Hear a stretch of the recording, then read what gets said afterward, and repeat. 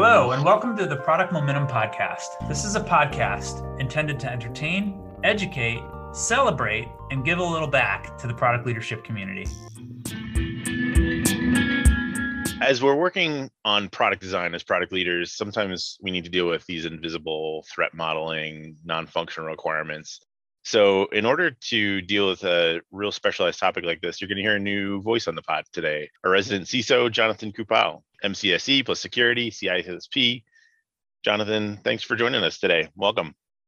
Yeah, thanks. I'm really excited to be here. I'm especially excited to be able to spend some time with you talking to our guest, Chris Romeo. He's been a leader in the security industry, especially when it relates to product design and bringing security as part of that product design space. He's an advocate for threat modeling and is actually one of the signers on of the Threat Modeling Manifesto. And I think we might be able to learn a lot about this approach to dealing with not only non-functional requirements, but dealing with threat modeling as a process. Yeah, totally agree. And I'm really glad you're here to dig into some of the real nitty-gritty details here. So why don't we go ahead and jump right in? Well, hello and welcome to the podcast. Today, we're excited to be joined by Chris Romeo. Chris is the CEO and co-founder of Security Journey. He's the builder of security culture influencing education. His passion is to bring security culture change to all organizations, large and small, by providing gamified security programs. Chris was the chief security advocate at Cisco for 5 years, empowering engineers to shift security left in all products and lead Cisco's security belt program, Cisco Security Ninja. Chris has 24 years of security experience, holding positions across the gamut, including app security, security engineering, and incident response. And if you want to find him online for more conversation, you can usually hit him up on Twitter at Edgeroute, EDGEROUTE. Chris, welcome to the podcast. So happy to have you. Yeah, thanks, Paul. I'm happy to have this opportunity to talk about product and security and kind of the interactions there. Absolutely. Yeah. So most of our audience are product managers and product leaders and their teams. And often the other aspects of product management get the spotlight, but we really do need to start taking a look at threat modeling and how we can build security into our conversation. So let's start there. What is this thing called threat modeling? So when we think about threat modeling, here's the definition that I'll give you right off the top. So analyzing representations of a system to determine if there are security or privacy challenges that exist. So let's break that down a little bit because I know it sounds like maybe a dictionary definition. So analyzing representations of a system. So as a product manager, think about the things that make up the system from your perspective. You're specifying user stories. You're getting feature requests from customer. You're going to a user story. So threat modeling is how can we use a process to look at that user story and say, are there any dangers from a security or privacy perspective while we're in the process of planning our future sprints or as engineering picks up the particular user story and starts to work on it? And so this is really the essence of threat modeling. How do we figure out what those security and privacy problems are early? Because the worst thing that can happen is we push to production. Oh, we forgot about security. We forgot about privacy. We all know where that leads us right now. A lot of uncomfortable customer conversations and challenges and all the way up to loss of revenue and other types of challenges there. So when you think about threat modeling, that's really the core definition. Yeah, listening to your definition, one of the things that occurs to me is you've chosen to restrict your definition to just security and kind of that space. Is that because it's your specialty? It seems like there's a real possibility you could introduce threat modeling as a way to manage product design in general for those NFR, the non-functional requirements that are not necessarily just security, like threat modeling for performance problems and threat modeling for other things that might go wrong. Like how could we fit threat modeling as a more generic process, I guess, into product design? Yeah, I think you can use threat modeling, the process. And so when you think about threat modeling, we're trying to get to a mindset. Okay, we're going to talk about this in the context of a process, a number of steps we can go through to find problems, whether they're security, privacy. We could extend it to performance and other things. But really what our goal is here is how do we get people to think about these things versus saying, hey, we just have to run this process all the time. We want the mindset to change so that over time, product managers, engineering, test, development, DevOps, production, they start to see these types of issues. But yeah, it's a great point. I mean, when I think about teaching people threat modeling, like one of the things I always say as a caveat is once you learn this process, it's going to change how you approach everything. Because for example, you walk through the airport security line, you start threat modeling. You start looking and going, what are all the challenges in this process? Well, someone could throw a bag over there far down the way. And if somebody wasn't watching in that closed area down there, and then they could climb over the fence, things start jumping out in your entire life that are tied back to, from my case, security and privacy challenges. But that's one of the things about threat modeling is once you grasp it, is something that pops up in the rest of your life in a lot of different places. Yeah, it's interesting. Like it actually gives a name to a process that I think a lot of people do intuitively. I was talking to a guy that came out of the banking industry, and he described how they talk about new financial instruments. And, he was coming from the audit perspective, and he described like how we dealt with it. And it was threat modeling. It's like, how can people mess around with this instrument to subvert it? And how do we put blocks and controls in place to prevent that from being abused, essentially? Yeah. And to your earlier point about, using threat modeling on a lot of different kind of perspectives, when I teach this to a group of people, one of the first points I make is everyone in this room already knows how to threat model. And people look at me and they're like, I'm brand new in this class. What are you trying to tell me here? Think about it though, right? Like we threat model in our everyday lives. We just don't call it threat modeling. And the example I use all the time is like, imagine you have to walk a small child to school. You come out the front door of your house and you're standing there and all of a sudden you hear cars flying by on the street, driving way too fast. What do? You reach down and grab the child's hand and say, hey, hold on to my hand here. These cars are going way too fast. Well, what did I just do? I threat modeled. I said, there's a threat. The child could run into the road. My mitigation is I'm going to grab the child by the hand. And so when you share it in this way to people, they start to see, oh, wait a minute, I already know how to do that. And so now threat modeling is about how do we now get you to take these ideas that we all do in everyday life and focus them on our products, our applications, our features, things that we ship to customers. That's really where threat modeling comes together. Yeah, as a parent, that definitely resonates. And, one of the things that hit me in doing some research for our conversation today has been the concept of the threat modeling manifesto. And I was wondering if you could talk a bit about the story behind that concept and how that came to be. It's obviously modeled off the Agile manifesto and sort of format, but why did that group of signers feel so compelled to make that sort of monolith as a threat modeling concept?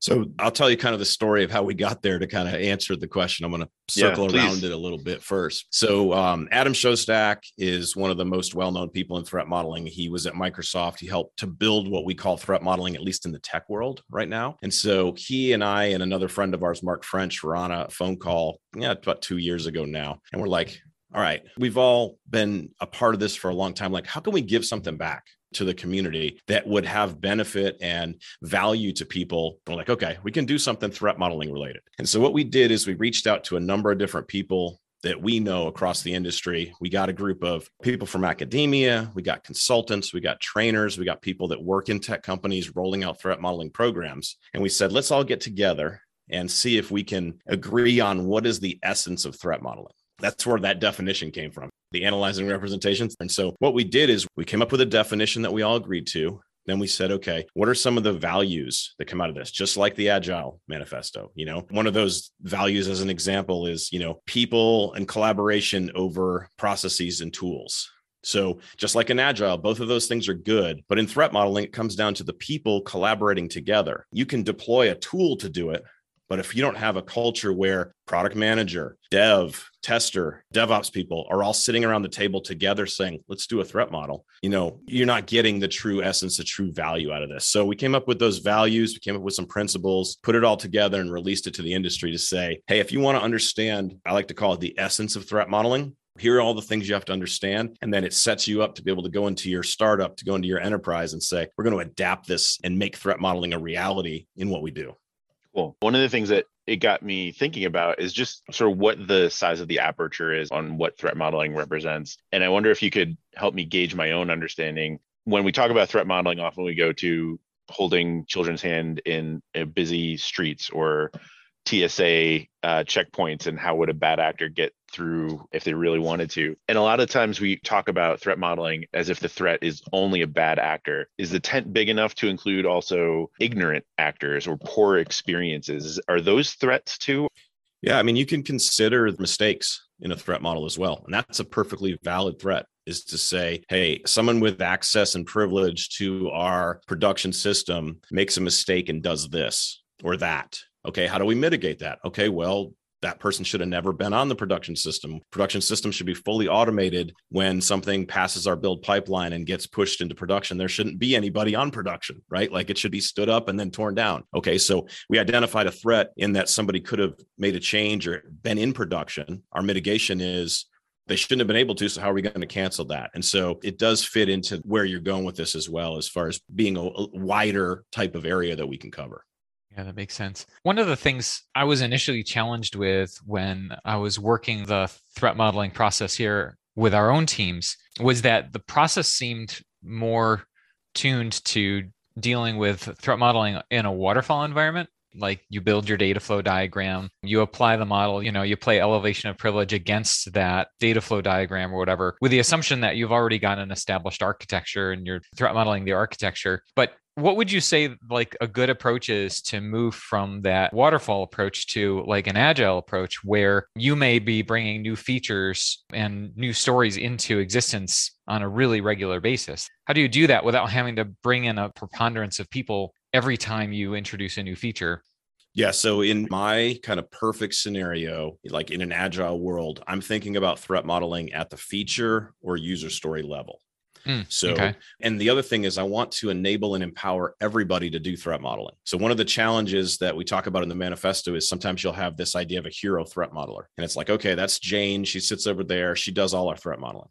Well, the problem is Jane has a pile of threat models that build up because there's the 25 people in the engineering department she's working with, and she has to threat model everybody's stuff. So a better model is to say, let's teach everybody how to do this. And a lot of threat modeling is teaching by doing it, like in classes and stuff like that, because it's one of those things. It's like going to the gym. The more you start pushing the weight up, the better you get at going to the gym, for example. Mm-hmm. And so that's really the important part about how you can put this into action. Now, when I think about from an agile perspective, we have to figure out when's the right time to do threat modeling. So do we want to try to push it back into the product management side so that threat modeling is occurring before we even schedule a user story for a particular sprint? I mean, I would love that. Like as a security person who's been doing this in, startups and large engineering companies for a long time, that almost never happens. But that's like the perfect scenario. Like if a product manager understood threat modeling and then could bring other resources to the table during the planning, as far as what are we going to build? If you're thinking about the security challenges there, that's ultimately the least expensive, least amount of rework that's going to happen as you go through the rest of the process. Now you can assign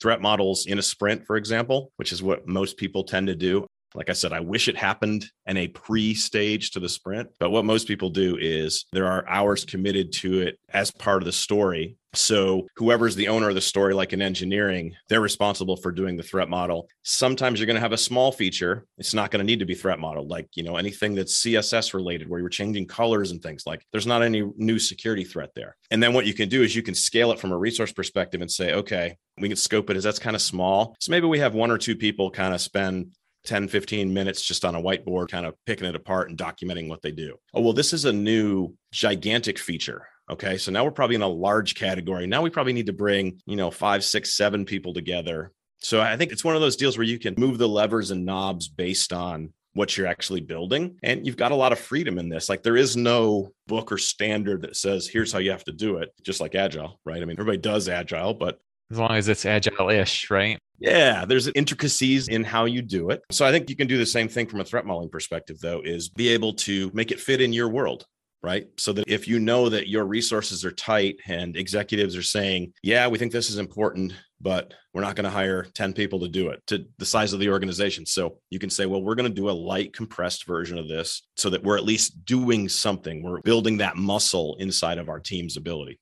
I want to pull on something you said a minute ago about, wishing that product managers were essentially more empowered to drive this into user stories and carve time out for the team to do this. The thing that, this is my personal opinion, I think is most beat into product managers' heads is you need to spend more time talking to users. You need to be obsessively customer centric. And we spend a lot of our time drafting this vision for a product that meets the unmet needs of the customer, of the client, of the end user. And I can say a flaw in my own process over the years has always been preferring that feedback over anything else. So speaking for the product managers hearing this maybe for the first time, what is a way that we can build this into our process day to day? Yeah, I mean, if you can get this added to the definition of done for a user story. Like in a world where engineering is going to primarily drive the threat model and product management is going to be aware of the need and not necessarily be the drivers. I've seen adding it to the definition of done. I mean, in a pure agile world, it can't be done if you haven't done those things on the list. Everybody agrees to it, right? So that's one way. Back on the front side, when we think about the product management and what you're saying about, customer centricity and focusing on the end user and the experience and everything. If you ask your constituency about security, you don't even have to ask the question, how important is security to you? It's like, yeah, it's Table stakes. crucial. Like if you don't give me a secure solution, I will go somewhere else. Done. Right. And so if you're in a situation where you're like, as a product manager, I want to see us do threat modeling. I want the product managers to be a part of the threat modeling process. And you're getting pushback. There's not as much pushback as there was early in my career. There used to be a lot of pushback about security and privacy. Like, what are you even talking about? Like, that's not going to sell us any more product. But that's changed now. But I think as a product manager, you can also help to channel what your user population and customers are thinking about security. You can even ask them, hey, and you got to be careful in that one, right? Because you don't want them to come away going, these people don't have security figured out at all. But you want to be able to understand what their expectations are as well and be able to bring that into your process.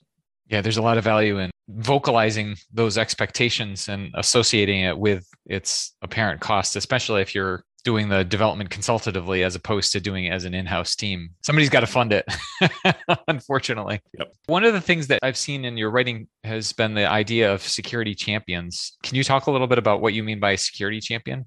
Yeah. So in the last probably few years, security champions has become a very popular term. Really, the idea of a security champion program is let's have a virtual team of people who are security interested.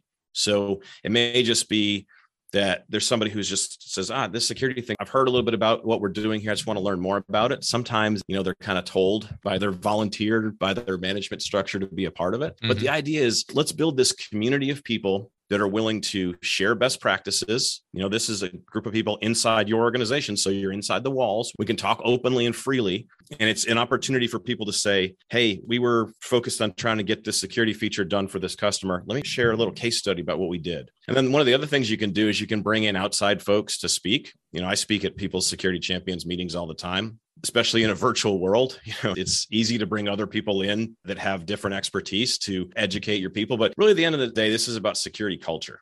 That's what we're trying to change is inside of your organization, there is a security culture. Now, if you're sitting here listening to this going, I don't think we have one. Well, you have one. Don't worry. Everybody has one. It's just, where are you on the scale of 0 to 10? If you think we don't even have one here, you're probably closer to the 0 or 1. But security champions are about, at the end of the day, we want to be able to make our security culture better. And by having people who are championing security, but yet are not part of a central security team, that's another key, because you're never going to have enough security people for the number of products you're building. It's just the reality of the world. So you have to empower other people from different teams, whether it's product management, whether it's dev, whether it's test, whether it's DevOps, wherever they're coming from. You have to empower them so that they become people who are out part of the process, putting their hand up and going, hey, we talked about this at a security champions meeting. We should probably get some other insight from maybe somebody on the security team or, so they become eyes and ears, but not in a bad way, like they're reporting back and where security has a clipboard of,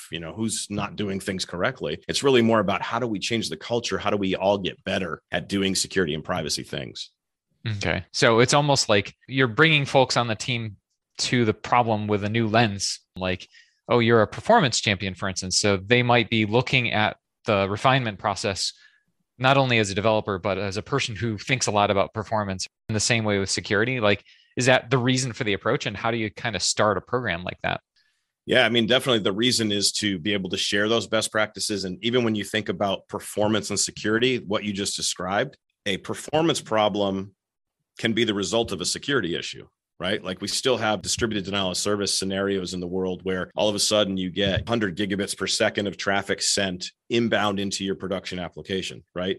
Like it's a performance problem and a security problem. So there's even avenues for people to collaborate in different ways there. But really a good way to start one of these is it's good to have some type of executive sponsor, for this because you are asking people to do something else above and beyond their existing job description. So it's very seldom have I seen an organization where they write champions into the job profiles and descriptions. Yeah. A lot of times, unfortunately, it's nights and weekends for some people. But the catch is you get people who are passionate about security, they'll put in a little extra effort to do it. So getting some type of an executive sponsor, and then really it funnels out of that initial monthly meeting, having a meeting once a month where you're having a forum to share security things. So you want to get security team involved as well, because they have things they want to share with the community about, hey, we have a new tool that's going to help you, scan your application quicker. And so we just want everybody to know about it. And then over time, as people start to get more comfortable, you can start to have these case studies and, hey, let's talk about this new feature that we did. Let's talk about how we handle authentication in this feature in a new way we've never done it before here. Oh, team B is sitting here listening going,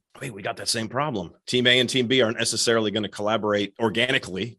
But when they're in that forum, they can be, oh, let's go talk to those folks. Like they have already gone down the road of trying to solve this problem and we don't have to do it from scratch. And so that's really for me as executive sponsor. And then the monthly meeting is really the core place. And, from a recruiting perspective, like I was responsible for Cisco's, we called it the security advocate when I was there. And it had kind of started and died and then started and died. And I was kind of like the third person trying to reinvigorate it. And I literally flew out to San Jose. This is, back in the mid 2000s. I made a list of people and I went literally building to building and I knocked on people's cube doors. And I said, hi, my name's Chris. I'm restarting the security advocate team. Do you want to be a part of it?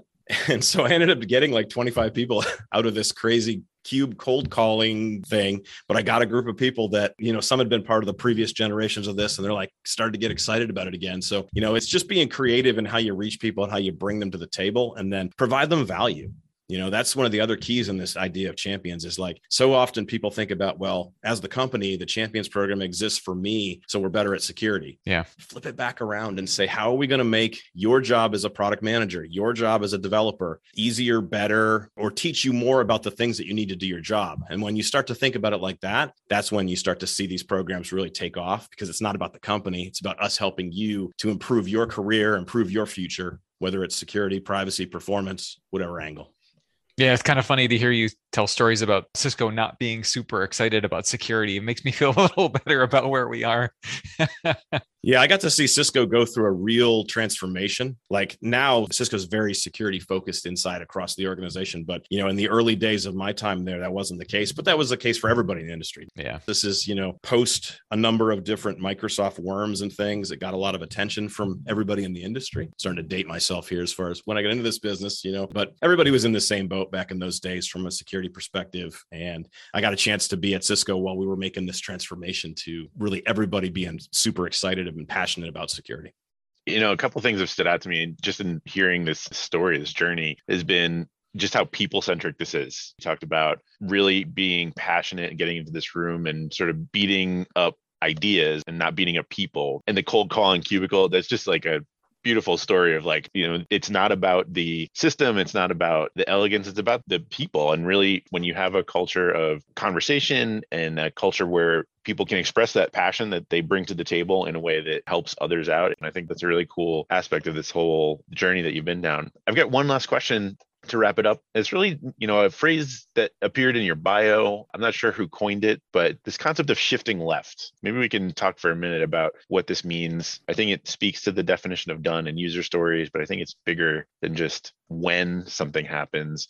We use it in the context of accessibility. If it doesn't meet WCAG standards, we want to make sure that those kind of things that honestly tend to become afterthoughts are pushed left. What does it mean to you to shift left in this conversation?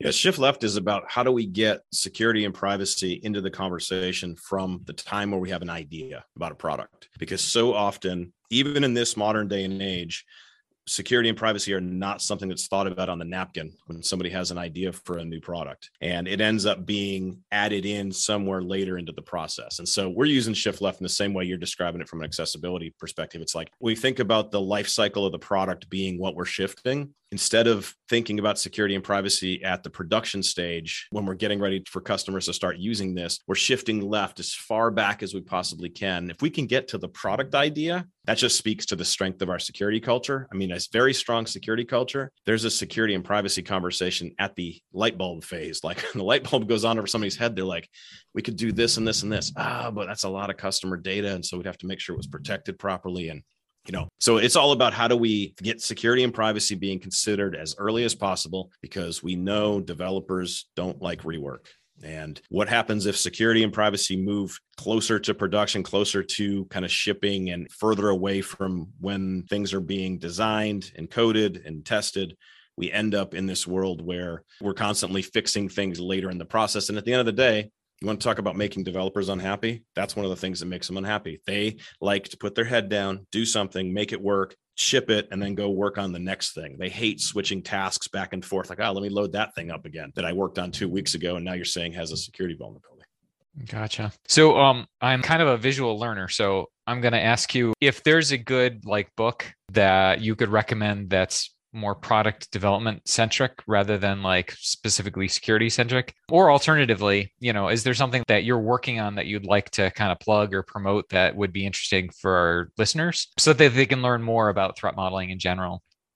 A couple different things to think about as far as resources that you consider in the threat modeling world. I will recommend a book, and then I've got a couple of podcast things I'll mention from Application Security Podcast, the podcast that I do. There's not a resource that I've seen that's tailored to product managers, unfortunately. I wish there was a book. I wish I could say it was like threat modeling for product managers, but it's not a part of anything that I've ever seen. But I will share a book by a couple of co-threat modeling manifesto authors, Threat Modeling, A Practical Guide for Development Teams. So this is by Izar Tarandosh and Matthew Coles. The latest book that's been written about threat modeling, and just gives you a lot of high-level detail. I think there's something in there for everybody. Product managers might not want to go to the depth of understanding all the methodologies and things, but there is a lot of good stuff about how does threat modeling fit into agile DevOps, and a little more context about what it is and how to put it in perspective. On the Application Security Podcast, the podcast that I co-host, we talk about threat modeling probably about a third of the time. So if you go and look up Application Security Podcast and just search for threat modeling, you'll see we've got different backgrounds and perspectives of people. We've got an episode with a guy from Segment about how he rolled out his threat modeling program, somebody from GitLab about how they rolled out their threat modeling program. And then we've got, executives like Jim Routh, who's built software security programs at 5 different gigantic companies, and kind of getting his perspective from a high level. So some different perspectives for how you can understand this at kind of different levels, and even hear how other companies are doing this from a best practice perspective. Thank you. That's great. And if anyone's listening in the car, we'll definitely link your podcast in the show notes so people can find it later and look up more about threat modeling and other security related concerns. Chris, it's been a blast chatting with you. I learned a ton. So thanks for taking the time out of your day to be here with us. Thank you. Cheers. Well, that's it for today. In line with our goals of transparency and listening, we really want to hear from you. Sean and I are committed to reading every piece of feedback that we get. So please leave a comment or a rating wherever you're listening to this podcast. Not only does it help us continue to improve, but it also helps the show climb up the rankings so that we can help other listeners move, touch, and inspire the world, just like you're doing. Thanks, everyone. We'll see you next episode.